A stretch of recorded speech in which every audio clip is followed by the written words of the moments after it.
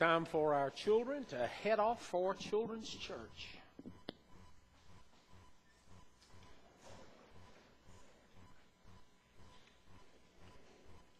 Otherwise known as the Stampede.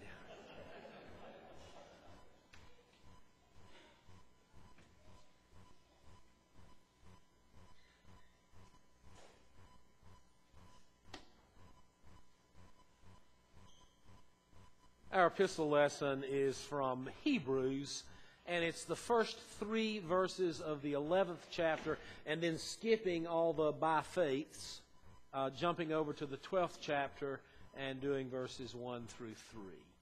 Listen now for God's words to you. Now, faith is the assurance of things hoped for, the conviction of things not seen.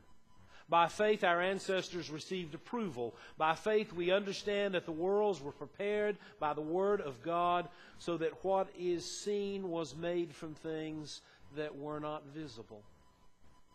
Therefore, since we are surrounded by so great a cloud of witnesses, let us lay aside every weight and sin that clings so closely, and let us run with perseverance the race that is set before us, looking to Jesus, the pioneer and perfecter of our faith, who for the sake of the joy that was set before him endured the cross, disregarding its shame, and has taken his seat at the right hand of the throne of God.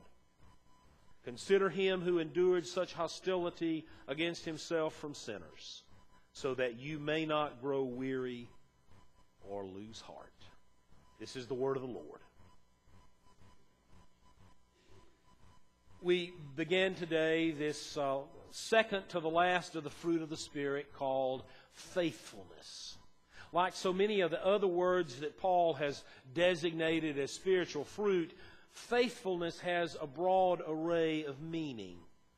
We have some idea what faithfulness might look like. I look out this morning and I see faithfulness. You're here on a rainy Sunday, you could have stayed home.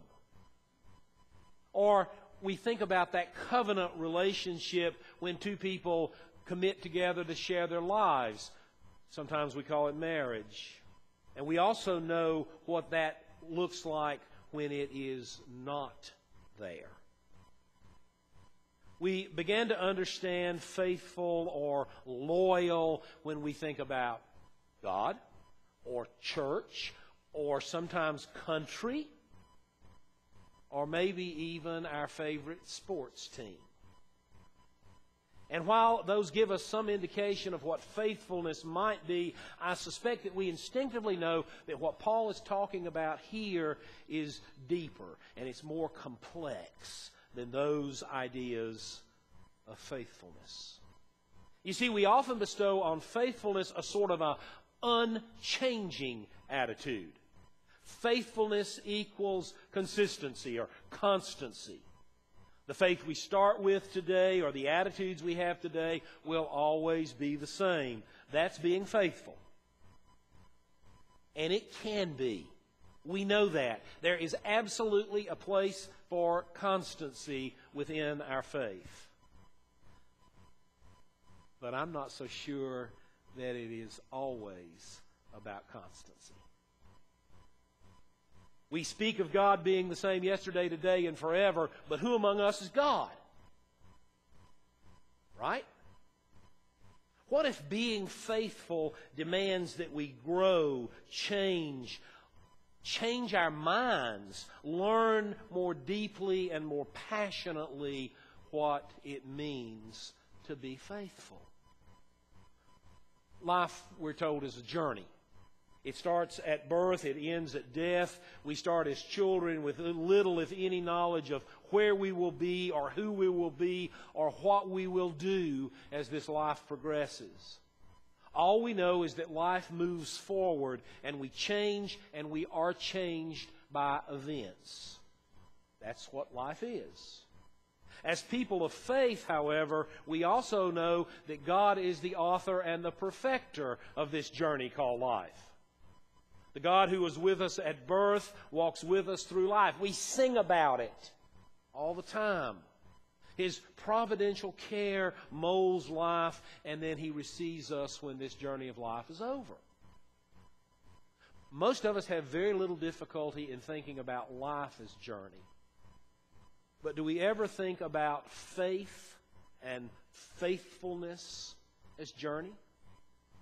So often we see faith as static, set in concrete, unchanging. Faith doesn't change, we're apt to say. I believe today what I was taught a long time ago. Or who among us have not heard somebody lament, I just don't have the faith I used to. But you know what? I am thankful that for most of us, faith and faithfulness can change. I have been a Christian for as long as I can remember. I have been a minister of Word and Sacrament for 37 years, and I'm glad to say I don't have the faith I used to have. Thank God it's changed, it's grown, it's different. That's not a negative. My faith, my trust. And remember, that's what the core of faith is. It's not belief, it's trust. My faith in Jesus Christ is different today than it was when I was 18. And I suspect it'll be different in another 10 years. Not better, but deeper. And maybe that is better. Certainly stronger than it was in the past.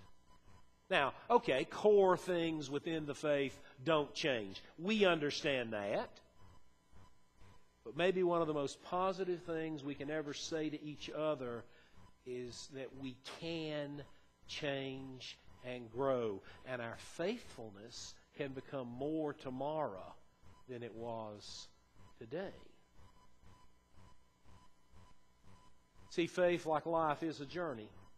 We begin with some rudiments of what faith might be, whether it's a set of doctrines or whether it is that trust that grows out of a relationship, understandings that grow. But a growing faith is never a static faith. A growing faithfulness doesn't pretend to have all the answers. If we come to church and we think we're going to hear everything we need to know on a single Sunday morning, we're deluding ourselves. First of all, I don't know it. How can I tell it to you? It's a growing thing. And a growing faithfulness doesn't have all the answers either. It has more to do with who we know, i.e. Jesus, than it does with what we do. It has more to do with who loves us than it has to do with how deep and how correct are all the various pieces of our understanding of theology. Some of you have read your little book that we're engaging in this study. I hope you have. If you have, then you'll recognize this quotation from Madeleine L'Engle. She says, those who believe that belief in God, but without passion in the heart, without anguish of the mind, without uncertainty, without doubt, and even at times without despair, only believe in the idea of God, not in God Himself. Faithfulness is following God even when it doesn't necessarily seem to make the best sense. Wow. The author of Hebrews reminds us faith is the assurance of things hoped for, the conviction of things not seen. By faith, our ancestors received approval. And if you go down into the text between the part I read, it is name after name after name, beginning in the very beginning with Abraham, who by faith did, who by faith did, who by faith did. We often make faith sound like it's a set of rules. You believe all these things and these rules and you'll be okay. Or we make faithfulness sound like it's something we can strive for and reach down and pull it up out of ourselves. It's a set of teeth-clenched endurance, and we will force ourselves to be faithful. No. Faith and faithfulness is always a gift. It originates with God, or it doesn't originate in us at all. You don't earn faith. It is a growing relationship whereby we begin to develop that almost childlike relationship with God. It's about trusting in the eternal God, not having to trust in our limited understanding. Because our understanding's always going to be limited. Of course it grows and it matures over the years. That's what we want, right? Of course our beliefs grow firmer over time. But primarily that has to do with trusting God, which after all is what faith is. You see, so much of the Bible is concerned with people who are on a journey. When the Bible begins in Genesis, it is settled in a grand and glorious garden. But it doesn't take but a few verses until we discover that they're not going to be allowed to stay in this garden because sin itself has entered the world, and now it is time to begin a journey. A journey often fraught with difficulty. Human life, it appears, was not destined for this tame, ordered, settled, safe affair. Life and faith demand movement and growth and change. Several years ago, it's probably been close to 20 years, a fellow by the name of Marcus Borg, and most of you probably never heard of him, was with a group called the Jesus Seminar. Maybe you've heard that. Well, most of us would have some very critical things to say about the Jesus Seminar. We won't go into that. But Borg has allowed God to continue to work and change his life, and in many ways helped him move toward a greater faithfulness. After 20 years, he has written, and now it's an older book. This all goes back several years ago, entitled Meeting Jesus Again for the First Time. And as he implies, Borg says he met Jesus, he met him in church, he met him as a set of ideas, some of which he had real difficulty affirming. And he struggled with those. And yet later in life he came to see that Jesus is not a set of beliefs, not an opinion, but a person who could be known and who could be trusted. That is the core of faithfulness, of faith itself.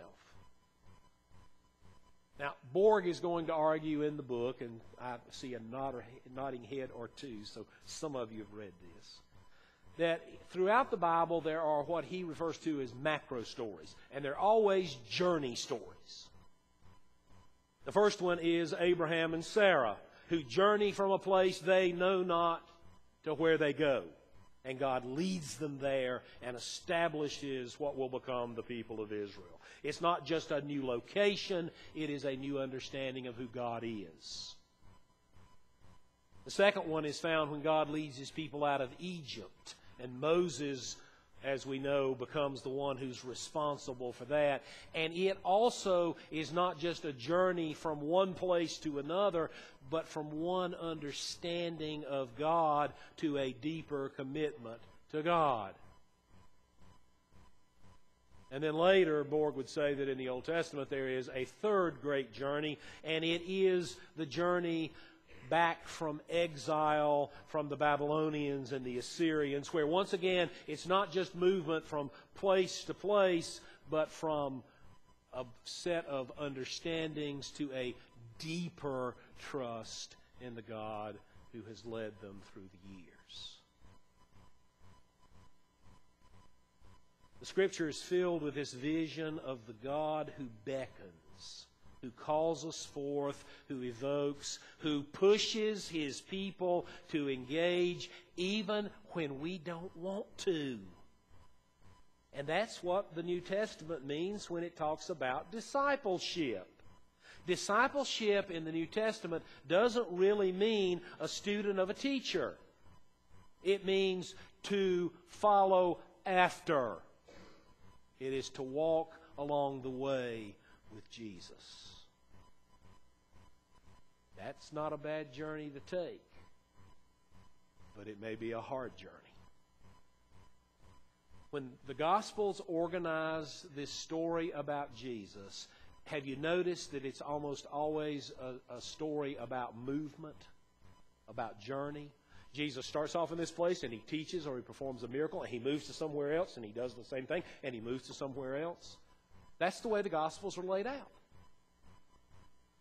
Think about your own relationship with Jesus Christ. There's something in us that wants to settle down, to get it right, and to put down roots and to stay right here and never move. But that's not the way it worked with Jesus himself. He was always on the move. To be a disciple is a call to faithfulness, but it means to be moving and changing and discovering new things. Do you think the disciples understood as much about Jesus on the day he called them to put out their fishing nets as they understood when they met him after the road to Emmaus? Of course not. Of course not. To be a disciple is to be undertaking a journey toward faithfulness. Ernst Käsemann is a modern theologian, and he says, if I had no other faith to live by, yet I should live and believe in Him, meaning Jesus, as one single beam of His light in our existence is more important than the full sun of anybody's orthodoxy. For what is decisive for all time is not how much we have believed, but how much we have believed and followed, however little we've understood. The journey with Jesus, to be faithful, means sure listening to His teachings, but it also means listening and not always understanding. Not always getting it, not always being able to measure up to what we do understand. Sometimes we will fall short. Sometimes, like disciples we can name, we will deny and maybe even betray.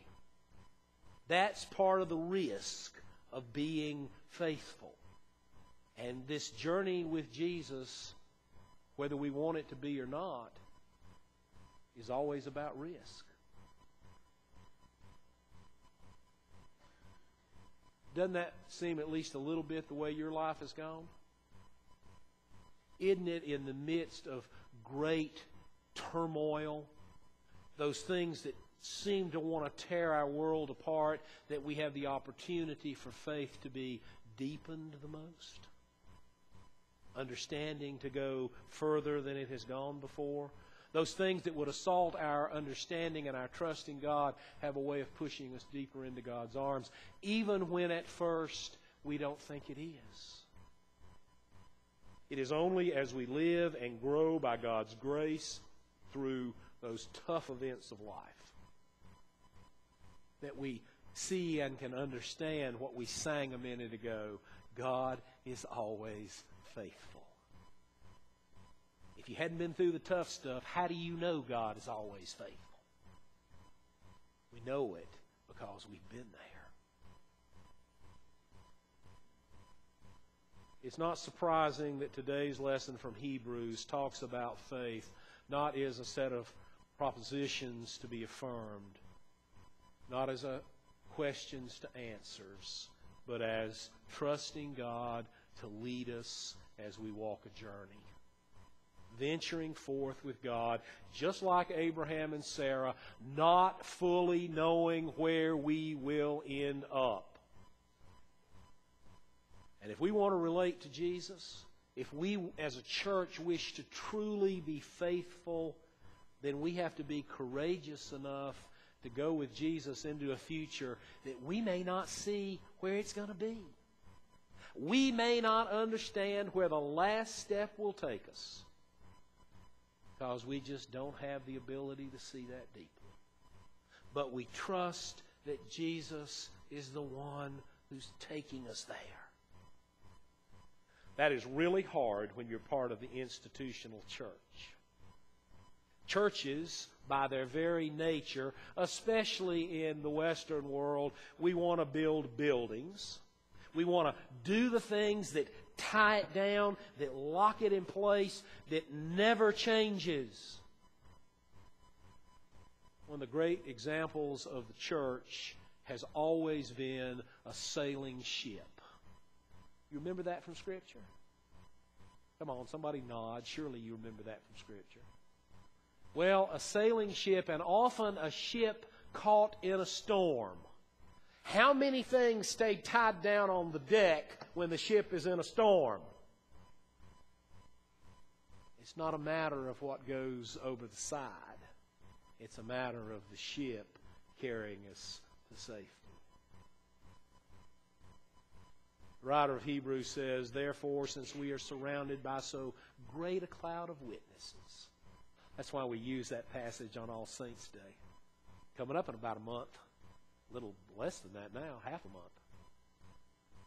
Because we are surrounded by so great a cloud of witnesses, let us lay aside the weight and the sin that clings so closely, and run with perseverance the race that is set before us, looking to Jesus, the pioneer and perfecter of our faith.